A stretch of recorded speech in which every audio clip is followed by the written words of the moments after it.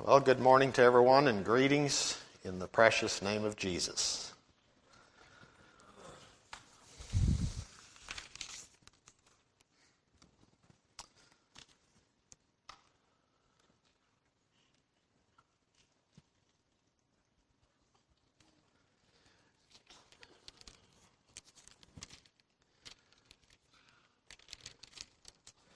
I'd like to begin with the last verse in the book of Romans. And there it says, "To God only wise be glory through Jesus Christ forever. Amen." To God only wise.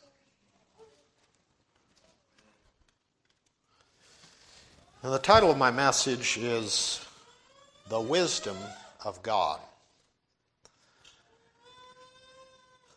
I have in the recent past had several other messages about the attributes of God, and this is one of those messages on the wisdom of God.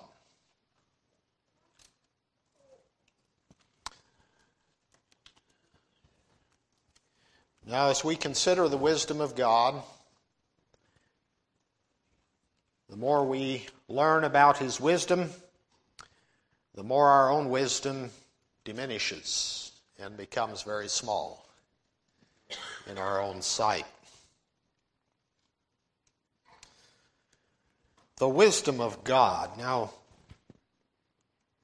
the Scripture also talks about the foolishness of God. Would one of you brothers like to tell us what the Bible says about the foolishness of God?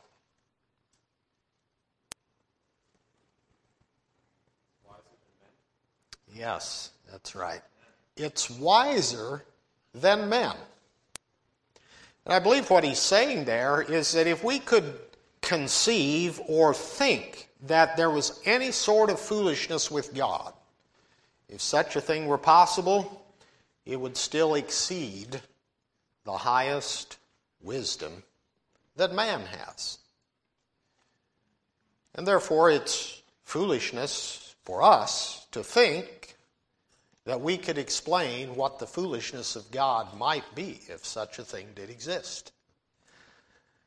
In that passage that was read in the beginning about Job, at the end of that passage it says, Job didn't sin with his lips, nor charge God foolishly. And my center reference described that last phrase there, charge God foolishly, as having the sense of not attributing folly to God. Job didn't accuse God or think that God had done something unwise. Even though Job could not understand it, he could not explain it, it puzzled him no end, it seemed, if you read through that account.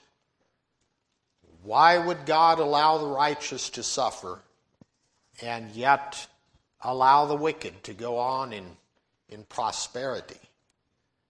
And so on, his lament went. But it tells us that he did not charge God foolishly. He did not ascribe folly to God.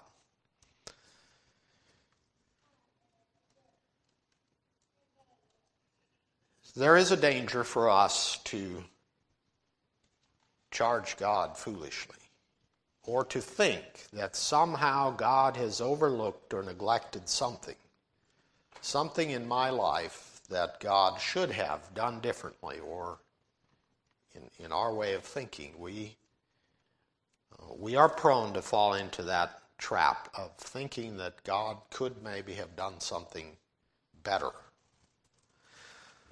But the wisdom of God is without, it's beyond our comprehension in its extent. His wisdom reaches to the heavens, along with His mercy and His goodness. But the Scripture does admonish us to think about the wisdom of God, and it gives us some details. I'd like to start in Psalm 104.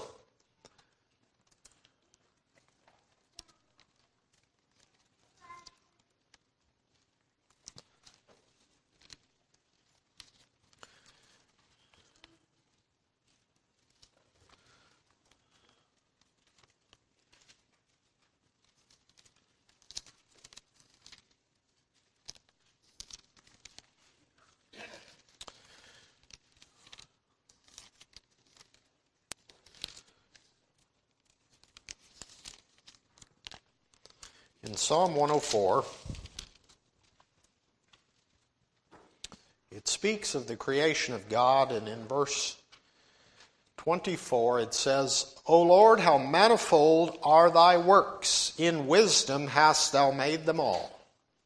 The earth is full of thy riches. Now I do want to read this psalm and make some comment on it as we just marvel at the wisdom of God. There is a hymn in our book, number 127, which seems to be taken in most of its thoughts there from this psalm. One we're very familiar with, I sing the mighty power of God. So after I read this psalm, I would like to sing this hymn, number 127, before I make much comment on this psalm. So let's read here in Psalm 104. Bless the Lord, O my soul. O Lord my God, thou art very great. Thou art clothed with honor and majesty, who coverest thyself with light as with a garment, who stretchest out the heavens like a curtain, who layeth the beams of his chambers in the waters, who maketh the clouds his chariot, who walketh upon the wings of the wind, who maketh his angels spirits, his ministers a flaming fire, who laid the foundations of the earth, that it should not be removed forever. Thou coverest it with the deep as with a garment, the waters stood above the mountains. At thy rebuke they fled, at the voice of thy thunder they hasted away. They go up by the mountains, they go down by the valleys unto the place which thou hast founded for them. Thou hast set a bound that they may not pass over, that they turn not again to cover the earth. He sendeth the springs into the valleys which run among the hills. They give drink to every beast of the field. The wild asses quench their thirst.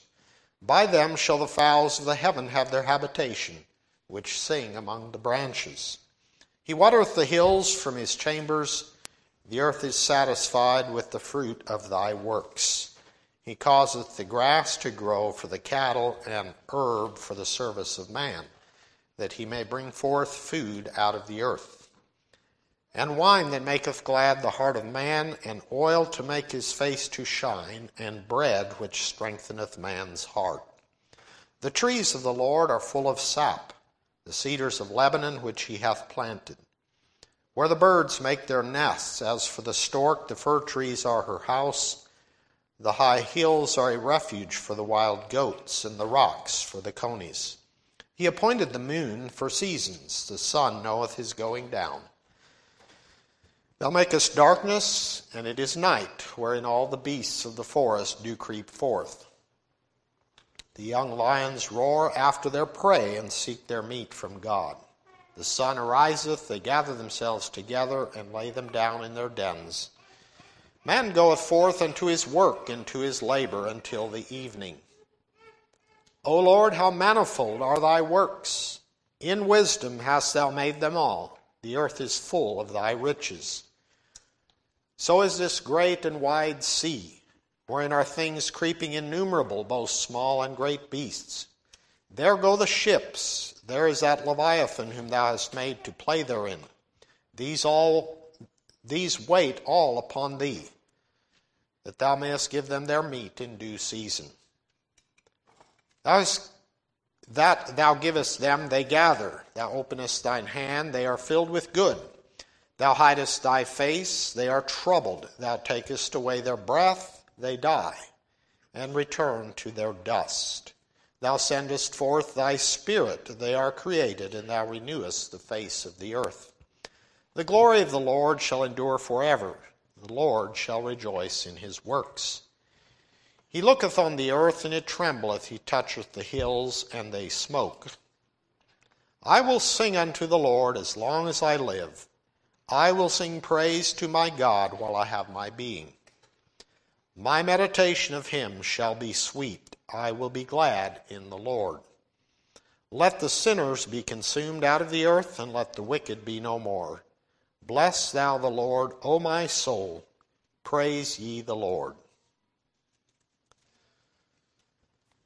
I would like to sing this hymn, 127, and consider the wisdom of God. Now, it's intertwined with His power,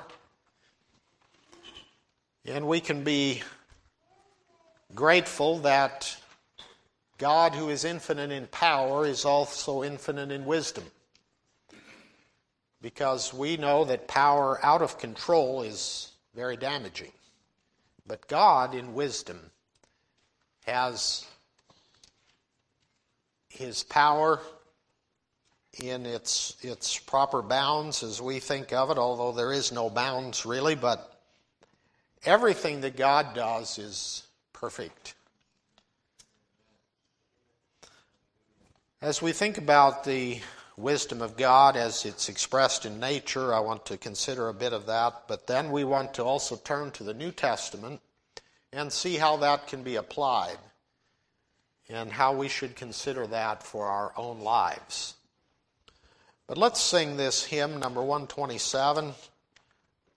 Brother Randall, could you lead that for us? Could we all stand as we sing in praise to God?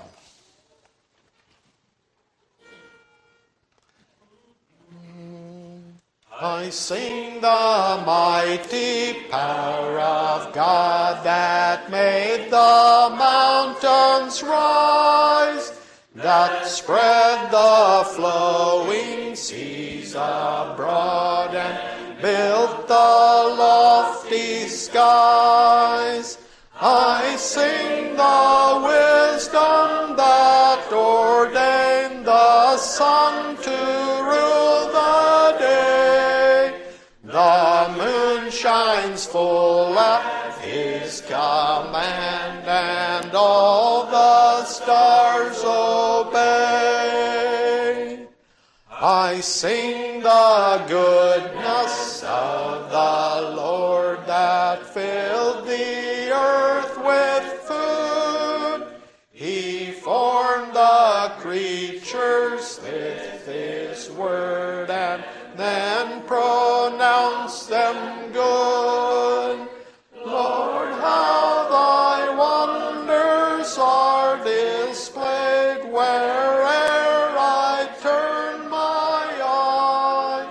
If I survey the ground I tread, or gaze upon the sky, there's not a plant or flower below, but makes thy glories known.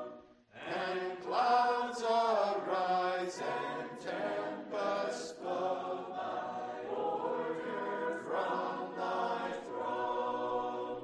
While all that borrows life from thee is ever in thy care, and everywhere that man can be, thou, God, art present there. Amen. You can be seated.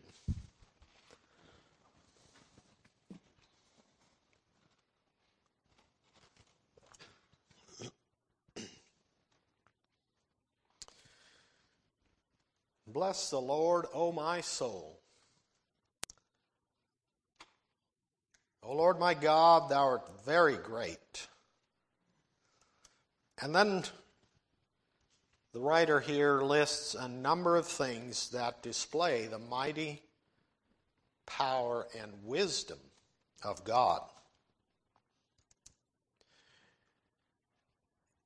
And we also marvel as we think about that. In the hymn we sang, it said, where I turn my eyes, if I gaze upon the ground I tread or into the skies, His wonders are on display.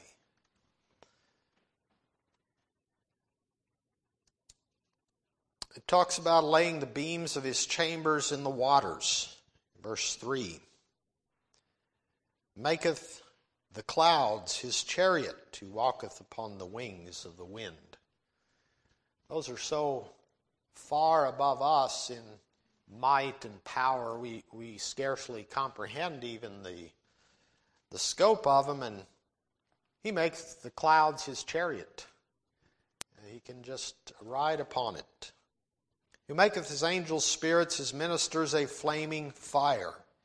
Who laid the foundations of the earth, that it should not be removed forever. Just day after day, year after year, the earth goes through its orbit. It's been hung upon nothing, and yet it has foundations that are unshakable. Verse 6, thou coverest it with the deep as with a garment. The waters stood above the mountains. Well, there was only one occasion that we have recorded where the waters stood above the mountains, and that was at the time of the flood. It seems he's referring to that here.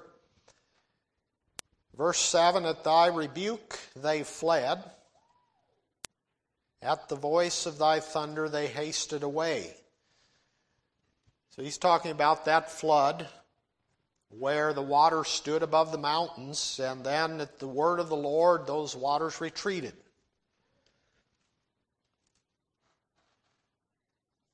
Verse 8, they go up by the mountains, they go down by the valleys unto the place which thou hast founded for them.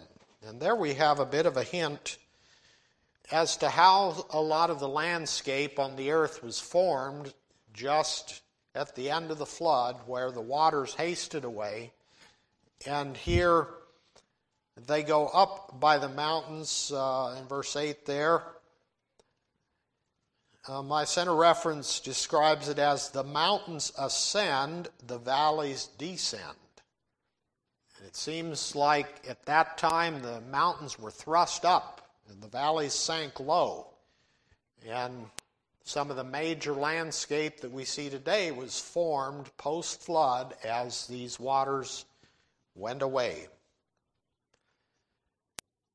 But now we look at those mountains and we think of them as immovable. It takes a lot to move a mountain, doesn't it? I mean, they just seem like that permanent fixture that's there, and yet God set them all in their place and in their order. And while the current climate and conditions can alter it in small ways, for the most part, they stay there as unmovable. Verse 9, thou hast set a bound that they may not pass over, that they turn not again to cover the earth. That's referring to the waters he was talking about that hasted away at the end of the flood. God set a bound that they not come back. Aren't you glad? Aren't you glad there's a boundary for the waters? Oh, yes, we know what floods are. They come and they go in small places, but what destruction they can bring in a short space of time as they sweep away whatever man has built. But it's only for a small space and a little time. It doesn't come and destroy the entire earth again. Verse 10, he sendeth the springs into the valleys which run among the hills. And in verse 13, he watereth the hills from his chamber. The earth is satisfied with the fruit of thy works. There are several things we might take from that, but if you consider the whole cycle of waters, how the rain comes down on the earth and the rivers run to the sea, and yet the sea is never full, and yet it comes back to water the earth. And he even established springs in the tops of the mountains where the waters continually come out. Why is there no end to those waters? Wouldn't the hill run dry eventually? As we think of water gathered in a heap, it all finds its low place. Why don't the springs just diminish until there's no more water in the hill? But yet God has designed that the waters go up. They give drink to every beast of the field. The wild asses quench their thirst. By them shall the fowls of the heaven have their habitation, which sing among the branches.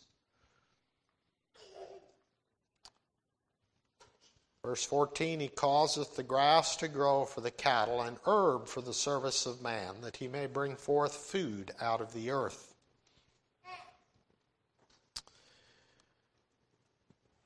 Isn't it amazing how God made all of the plants?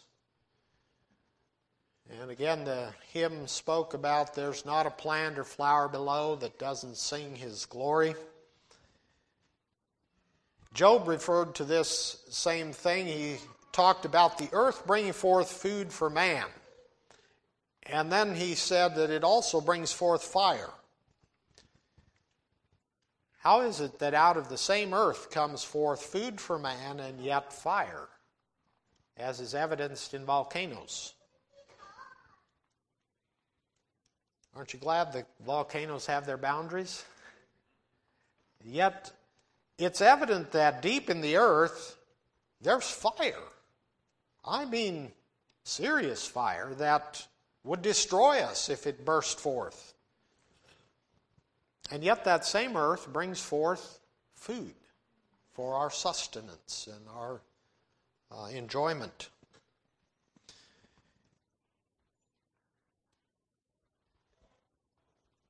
Verse 14, he bringeth forth food out of the earth, and wine that maketh glad the heart of man, and oil to make his face to shine, and bread which strengtheneth man's heart. A lot of variation in food. He mentions wine, oil that makes his face to shine. You know how we rub oils on our skin to make it healthy and well, and we have bread which gives us strength to work, wine to make glad the heart of man. And actually, I'm not sure. The Scripture does talk about the danger of oil or wine that turneth itself aright. It shouldn't be fermented. But it's true that we enjoy food. And I think what he's doing here is listing several variations of how these plants benefit us. And God made that all to work. And we can look at an individual item, be it a type of grass or a tree or grain that brings forth something, and marvel at it by itself. And yet God made all these things to work together.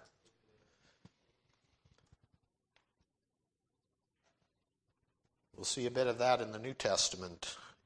We should learn from it. But the trees of the Lord here in verse 16 are full of sap. The cedars of Lebanon which he hath planted. Where the birds make their nests, as for the stork, the fir trees are her house. Now, trees are very amazing. And he mentions several of the uses here for a tree. He talks about them being full of sap. And as men have studied how trees grow and what they're like, how they go through their life cycle, and have studied what sap does. Sap is that juices inside the tree, and they move the water from the ground into the leaves and have like an internal pump that's difficult to explain, but it pumps massive amounts of water up into the tree, into the leaves, and the leaves in turn receive energy from the sun and convert it into sap, and this whole thing just goes through a cycle. You know what's amazing about sap in trees? Most trees, especially the ones that live in this area, they are all capable of living even through a winter. and it has to do with the sap. A plant that is what we call an annual, or only grows for a year and then dies, one of the reasons they die is because when frost comes, the juices that are in the plant freeze. When that freezes, the cell walls of the plant burst and perish, and so the plant dies. That's why if your tomatoes are caught by a late frost in your garden, you have to replant because they die. Why don't the trees die? They live in that same climate, and we say they go dormant. But what happens is that the sap that's in the tree has a high sugar content. And wood, having a bit of an insulating property, this sap, the combination of that insulation of the bark and the high sugar content in the sap, that liquid does not freeze like the other plants that perish when it freezes. And the cell wall does not burst. The freezing point of that is much lower, and it's also not as firm as just regular ice. It has a bit of a texture that prevents those cell walls from bursting. And guess what? Men have discovered that that sweet sap actually is good when it comes from a maple tree, and you boil it down to its essence, and you have a sweetness that will flavor your pancakes. Isn't that amazing? And during the summer, that same tree is the house for the squirrel and the birds and all the other beasts of the field. You see how that all so amazingly works together. Just amazing. I mean, the tree by itself is simply astounding. But when you think of all the uses that it goes to in its lifespan, and then men cut it down and they're warmed by the fire, or they saw it up and put it together and make a habitation to protect us, and chairs to sit on, and on it goes. And God makes them to spring forth.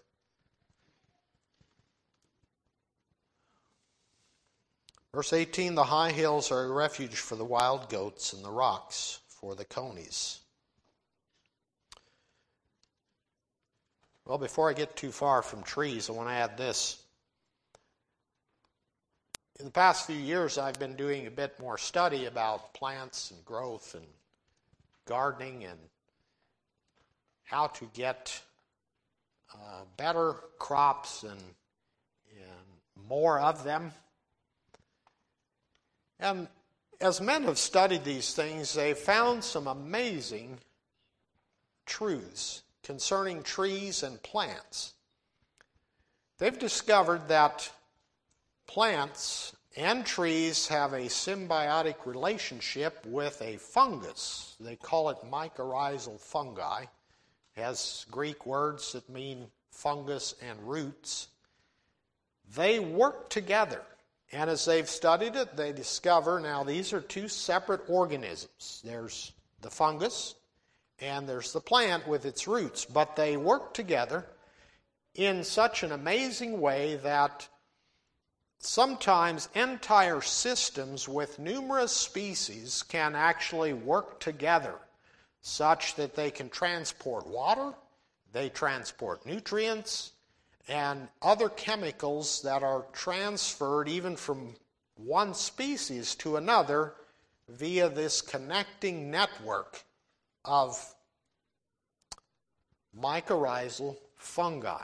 And there are various sorts, even they've identified, I think, up to, is it a dozen or more various species of this fungi that actually have a relationship with the roots of the trees.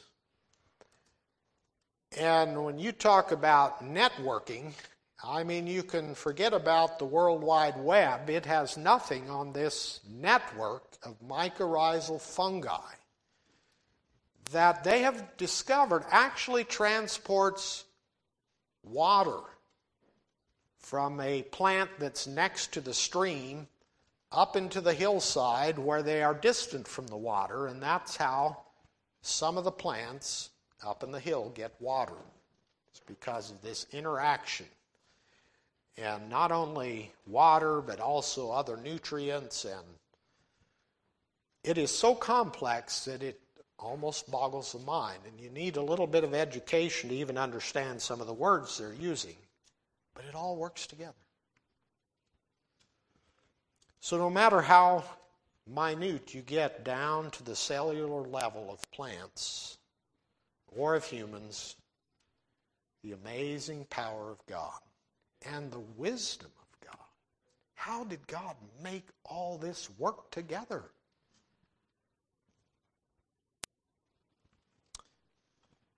Let's read on here. He appointed the moon for seasons. The sun knoweth his going down.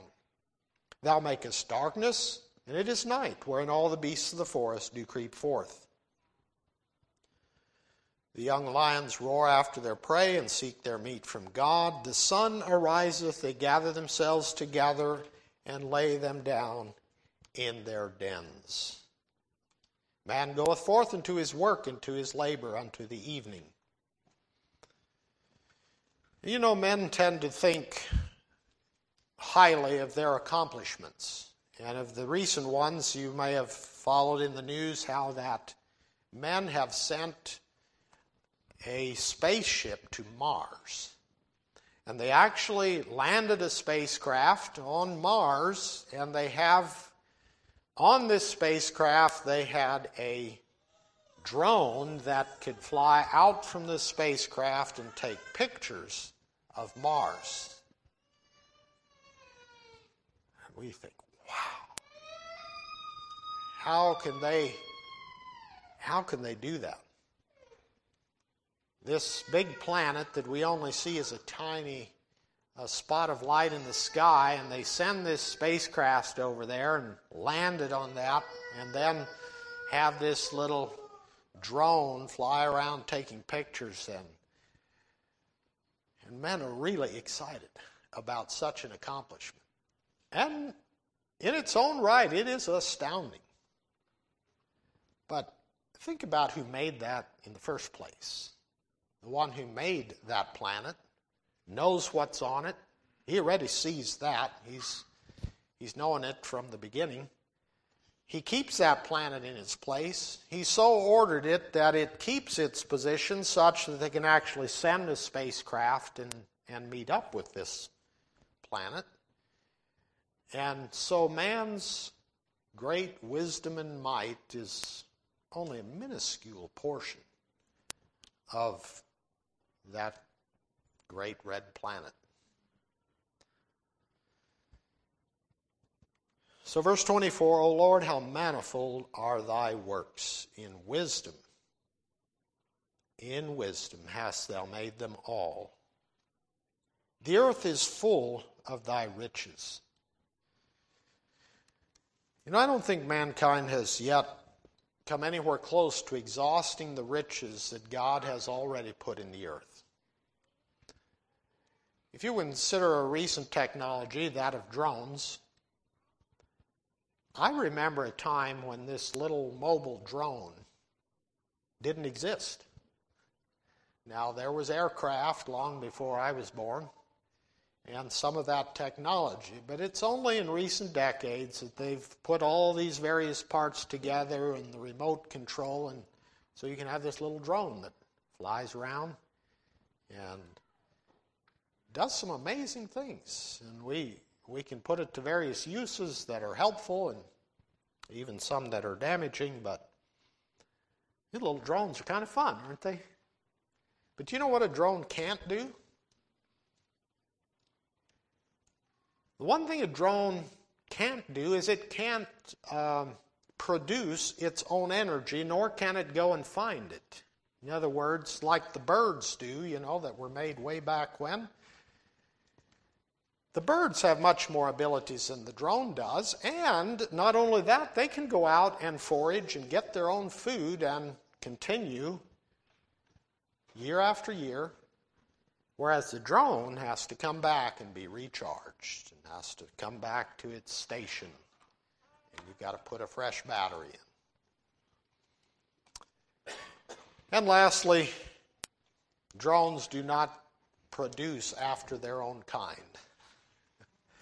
You can make a factory that churns out thousands or even millions of them, but they are just dead. They cannot produce after their kind, and yet the birds can. One bird produces another bird. So, again, the foolishness of God is wiser than men. Verse 25, so is this great and wide sea wherein are things creeping innumerable, both small and great beasts, and so on. He does mention this key point, though. In all of these marvelous things, he says, in verse 27, these wait all upon thee, that thou mayest give them their meat in due season. That thou givest them they gather, thou openest thine hand, they are filled with good. Thou hidest thy face, they are troubled. Thou takest away their breath, they die and return to their dust. In the New Testament, we're told that all things are upheld by the word of his power. So not only did he create this, he also made it to work together in amazing ways, and it's upheld by the word of his power. I will sing unto the Lord as long as I live. I will sing praise unto my God while I have my being. My meditation of him shall be sweet. I will be glad in the Lord. Can you rejoice today in the wisdom of God? The wisdom of God. Now let's turn to the New Testament. In 1 Corinthians,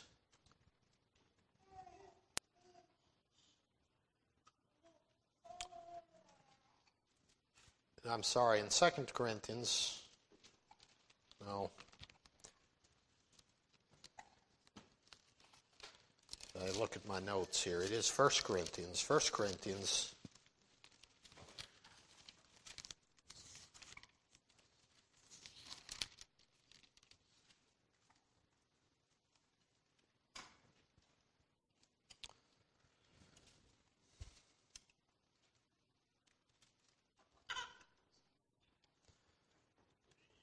In 1 Corinthians,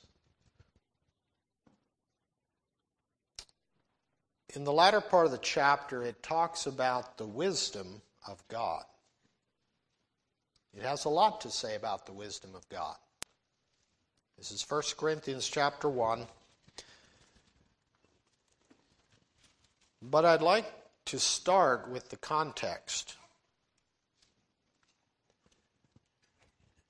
And I think we could make some application for us today.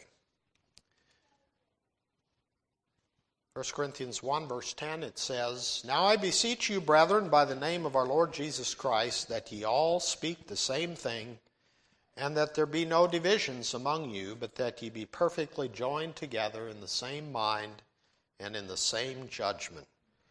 For it hath been declared unto me of you, my brethren, by them which are of the house of Chloe, that there are contentions among you. Now this I say, that every one of you saith, I am of Paul, and I of Apollos, and I of Cephas, and I of Christ. Is Christ divided? Was Paul crucified for you, or were ye baptized in the name of Paul? I thank God that I baptized none of you but Crispus and Gaius, lest any should say that I had baptized in mine own name. And I baptized also the household of Stephanas. Besides, I know not whether I baptized any other. For Christ sent me not to baptize, but to preach the gospel, not with wisdom of words, lest the cross of Christ should be made of none effect. For the preaching of the cross is to them that perish foolishness, but unto us which are saved it is the power of God. For it is written, I will destroy the wisdom of the wise, and will bring to nothing the understanding of the prudent. Now I want to read an extensive portion here through the next several chapters, but I'd like to just make some comment as we go along. What is Paul saying here? He starts out by talking to them about a need and reproving them for their dissension, and saying how they should be perfectly joined together in the same mind and in the same judgment. And then he asks these rhetorical questions. Was Christ divided? Was Paul crucified for you? And somehow they had gotten into some contentions about following one or certain men, it seems, in verse 12. Every one of you saith, I am of Paul, and I of Apollos. And they had factions. They had feelings. They had some contentions. So he asks these rhetorical questions. Were you baptized in the name of Paul? And of course, the answer is no. They were baptized in the name of Christ. And then he just mentions that he only baptized a few people. And he could scarcely even remember. He could even list, as best he recalled, the few that he baptized, and besides that, he couldn't think of any others. Now, stop and think a bit as he's going through this. Did Paul not believe in baptism? Or did he think it had of small importance? The answer is no. Paul was not minimizing baptism at all. Nor was he saying that there was only a few people baptized. What he's saying is that he himself had only baptized a few. And therefore, men should not look to him as the one who is this great one who baptizes. Why? Because he said, Christ sent me not to baptize, but to preach the gospel. That was Paul's mission, was preaching. And other people did the baptizing. He's not minimizing baptism. He's just saying that his mission was to preach. And it was not with wisdom of words. And in the following verses, he's going to go into detail about the difference between man's wisdom and God's wisdom. And he says here that it's not with wisdom of words, lest the cross of Christ should be made of none effect. And then he talks about the cross of Christ, as he says there in verse 18, the preaching of the cross is to them that perish foolishness, but unto us which are saved it is the power of God.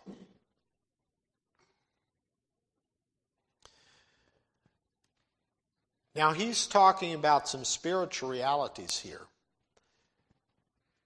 The preaching of the cross, just in a human way of thinking about it or of considering it, it seems foolishness. How can the preaching of the cross do anything? But we know from this passage and others that there is a power in the preaching of the gospel. It has power. It has power to change men's lives. It's a power that can't be explained. It does not come by human reasoning to think that this is going to affect anything, but we know that it does. It changes men's lives. It motivates them to do things they would not do otherwise. It changes their character as nothing else can. The preaching of the cross is to them that perish foolishness, but to us who are saved it is the power of God. For it is written, I will destroy the wisdom of the wise, and will bring to nothing the understanding of the prudent. Where is the wise? Where is the scribe? Where is the disputer of this world? Hath not God made foolish the wisdom of this world? For after that, in the wisdom of God, the world by wisdom knew not God. It pleased God by the foolishness of preaching to save them that believe.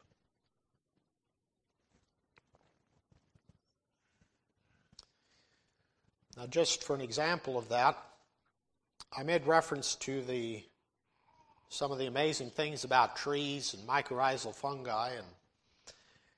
And one thing I've learned in studying some of these books is that those who do it from a non-biblical worldview or non-Christian view often tend to attribute these amazing things to just some general power or the Mother Earth they'll talk about, and all kinds of things that refuse to give acknowledgement to God.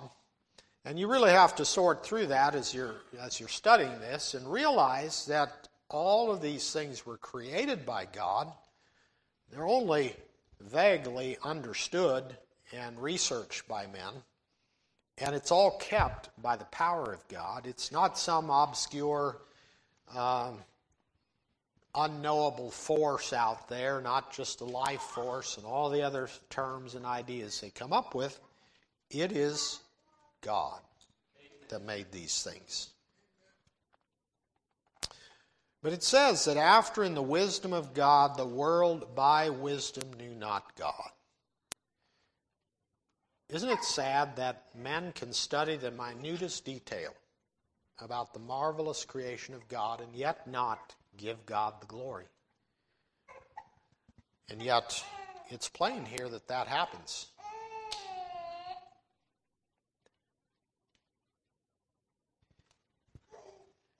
So how can we understand who God is? Well, God is chosen by the foolishness of preaching. Now, He's given us this word, and this is what we preach. This word we preach has in it the power of God, and by it we know God. And he says, it pleased God by the foolishness of preaching to save them that believe. For the Jews require a sign, and the Greeks seek after wisdom. But we preach Christ crucified. Unto the Jews a stumbling block, and unto the Greeks foolishness. But unto them which are called, both Jews and Greeks, Christ the power of God and the wisdom of God. Jesus Christ is the revelation of the wisdom of God. Because the foolishness of God is wiser than men, and the weakness of God is stronger than men. And this is a bit after his manner of speaking in rhetorical terms, by simply saying, if we could conceive that God would be foolish, or if we could even conceive that God might in some way be weak, it is still far above what any man could think to achieve, be it in wisdom or in power. And he says here, for ye see your calling, brethren, how that not many wise men after the flesh, not many mighty, not many noble are called. But God hath chosen the foolish things of the world to confound the wise. And God hath chosen the weak things of the world to confound the things that are mighty. And base things of the world, and things which are despised, hath God chosen, yea, and things which are not, to bring to naught things that are, that no flesh should glory in his presence. But of him are ye in Christ Jesus, who of God is made unto us wisdom, and righteousness, and sanctification, and redemption, that according as it is written, he that glorieth, let him glory in the Lord.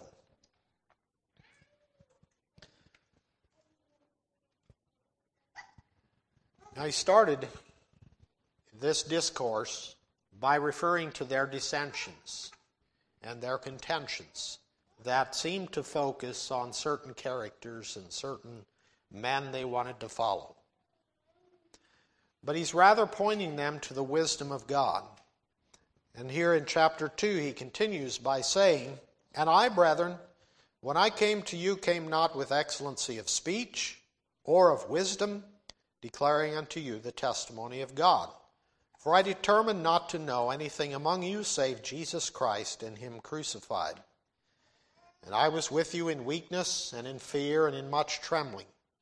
And my speech and my preaching was not with enticing words of man's wisdom, but in demonstration of the Spirit and of power, that your faith should not stand in the wisdom of men, but in the power of God."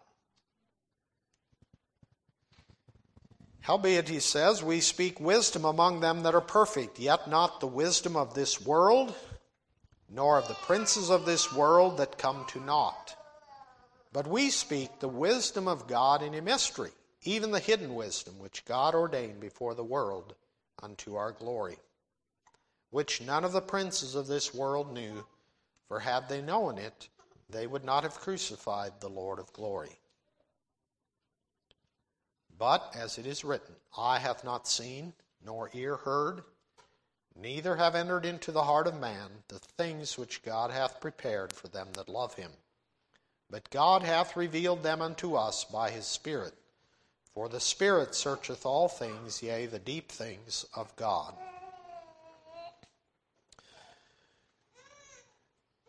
Now here's an astounding glimpse into the spirit world, where it's telling us that if these powers of darkness had known what God's plan really was, they would not have crucified the Lord of glory.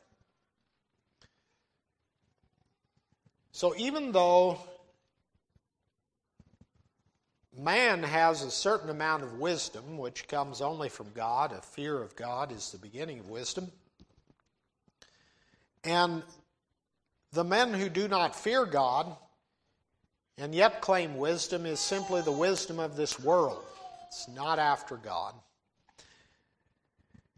And beyond man are the spirits, which I believe are in many ways superior to us in understanding, or in some areas at least, not all areas, but in some. But even those, the princes of this world, if they had known, they would not have crucified the Lord of glory. But God in wisdom allowed all this, had it planned, had that sacrifice of his Son planned, even gave type of it many, many years before in faithful Abraham and Isaac. And in verse 9, eye hath not seen nor ear heard, neither have entered into the heart of man the things which God hath prepared for them that love him. And we often think of that about the eternal glories to come, and it would be true of that, but he says here, God hath revealed them unto us by his Spirit. We can have knowledge of the Spirit of God because he's revealed it to us by his word and by the cross. In verse 11, for what man knoweth the things of a man save the spirit of man which is in him? Even so the things of God knoweth no man, but the Spirit of God. Now we have received not the spirit of the world, but the Spirit which is of God, that we might know the things that are freely given to us of God. Which things also we speak, not in the words which man's wisdom teacheth, but which the Holy Ghost teacheth, comparing spiritual things with spiritual.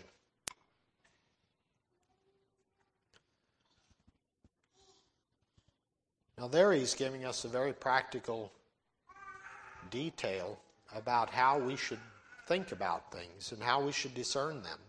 We should compare spiritual things with spiritual. It's not after man's wisdom, but it's after God's wisdom. And then he says in verse 14, "But the natural man receiveth not the things of the Spirit of God, for they are foolishness unto him, neither can he know them, because they are spiritually discerned. But he that is spiritual judgeth all things, yet he himself is judged of no man. For who hath known the mind of the Lord, that he may instruct him?" Again, a rhetorical question. We can instruct him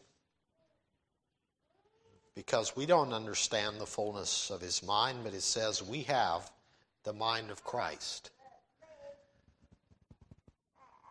We have the mind of Christ. And then he goes into chapter 3. And I'd like to continue there.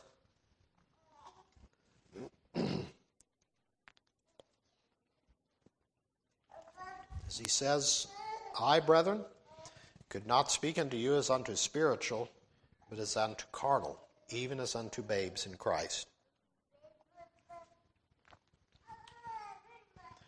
I have fed you with milk and not with meat, for hitherto ye were not able to bear it, neither yet now are ye able."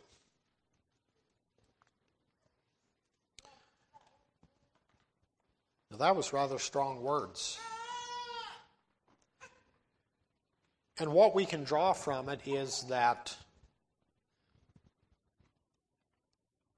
there is in us a tendency to be so spiritually dull that we cannot receive the strong meat that God would like to give to us.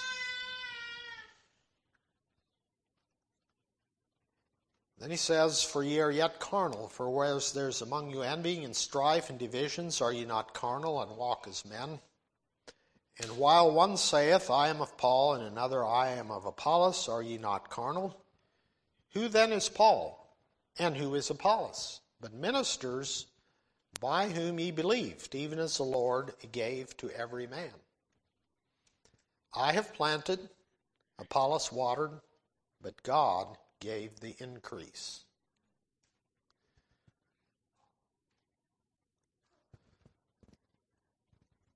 You know, that's true, that there's a spiritual truth there.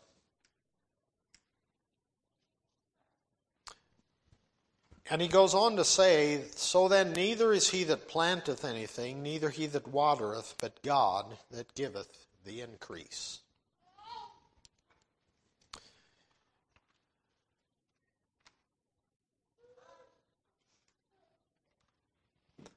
It has pleased God to set in order things in the church. And he gave gifts. And he gives to one man this gift and to another man this gift. And he likens it to a body where all work together for the good of that body to make increase and to grow. And so Paul is saying here, neither he that planteth anything, neither he that watereth, but God that giveth the increase.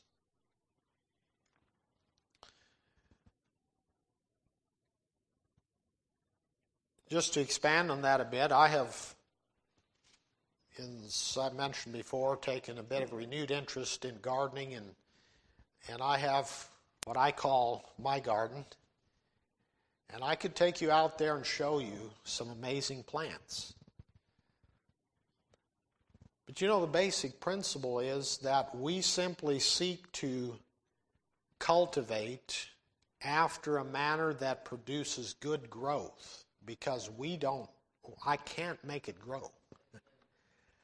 I planted it, I water it from time to time, I tend it, I do certain things that I think will aid in its development, but I cannot make it grow. Those tomatoes go from a little spot to a big one while I'm away at work and while I sleep. And I finally come out there and it turned red. I know not how, but there it is. Now, God has given us knowledge about cultivation. If you don't cultivate, you won't harvest. That's a pretty basic law. Oh, there's certain limited things you can harvest that you didn't sow and so on, but if you really want to harvest, then figure out how it needs to be tended and cultivated, what you should plant, where and how, and all those things, and you can plant and you can water, but it's God that gives the increase.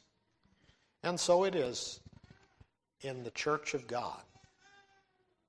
We labor. One labors after this manner, one labors after that manner, and together it should grow into a holy habitation of God through the wisdom of God. Not after man's wisdom, but after God. And then he says here in verse 8, Now he that planteth and he that watereth are one, and every man shall receive his own reward according to his own labor. For we are laborers together with God. Ye are God's husbandry, ye are God's building, according to the grace of God which is given unto me, as a wise master builder. I have laid the foundation, and another buildeth thereon. But let every man take heed how he buildeth thereupon. For other foundation can no man lay that is laid, which is Jesus Christ. Now if any man build upon this foundation gold, silver, precious stones, wood, hay, stubble, every man's work shall be made manifest.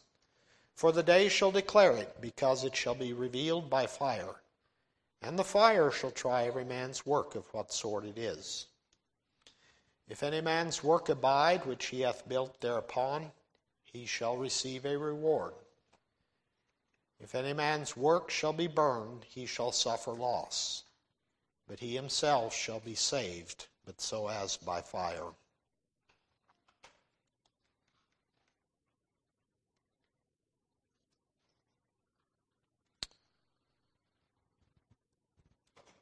Now there's some very deep verities here that I can't explain.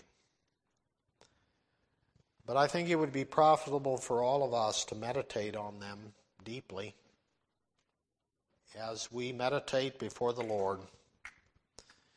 Other foundation can no man lay than that is laid, which is Jesus Christ. That should become a bedrock thought for us. And then he goes on to talk about building and building materials.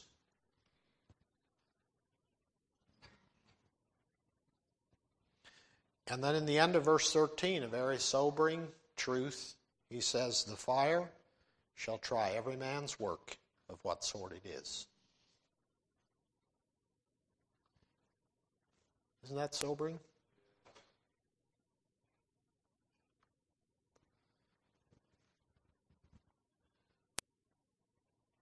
The fire shall try every man's work.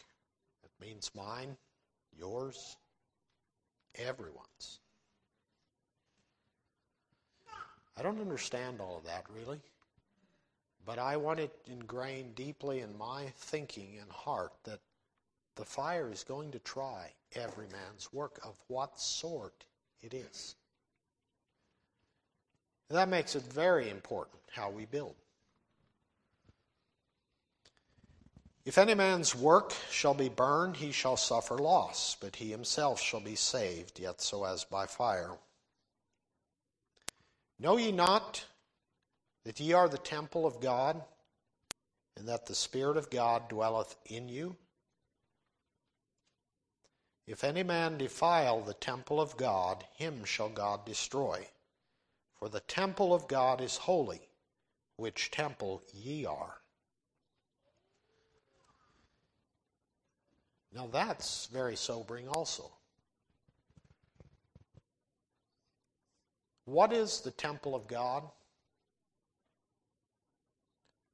We answer it simply by saying, which temple ye are. Now he's giving it here in the plural. Ye are the temple. And I have often read this, just thinking casually over it as I read, that he's referring to an individual. And there is a sense, I think, in which that applies. But the way it's written here, it could also be in the plural, because the Scripture refers to both an individual's as being the temple of the Holy Ghost. The Holy Ghost dwells within us, but it also speaks of the church of God as a temple of the living God. So whether it's individual or whether it's collectively speaking about the church of God, I think both could apply. But in either case, he makes this sobering statement that if any man defile the temple of God, him shall God destroy. Isn't that a terrible thing? If any of us should be found short or be destroying the temple of God.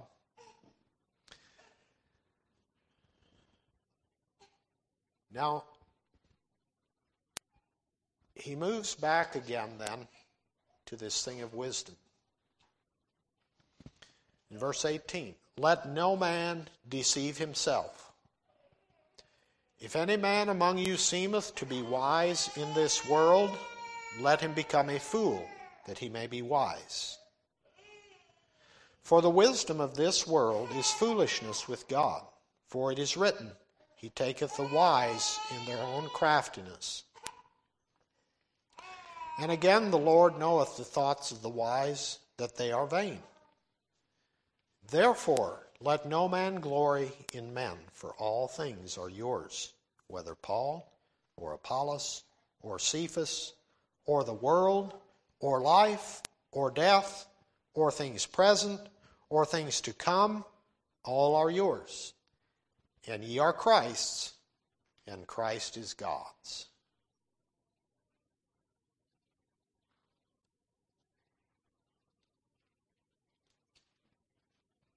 Amazing.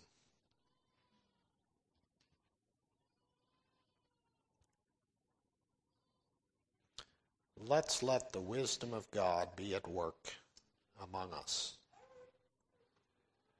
and be in awe of his wisdom. I will conclude with that.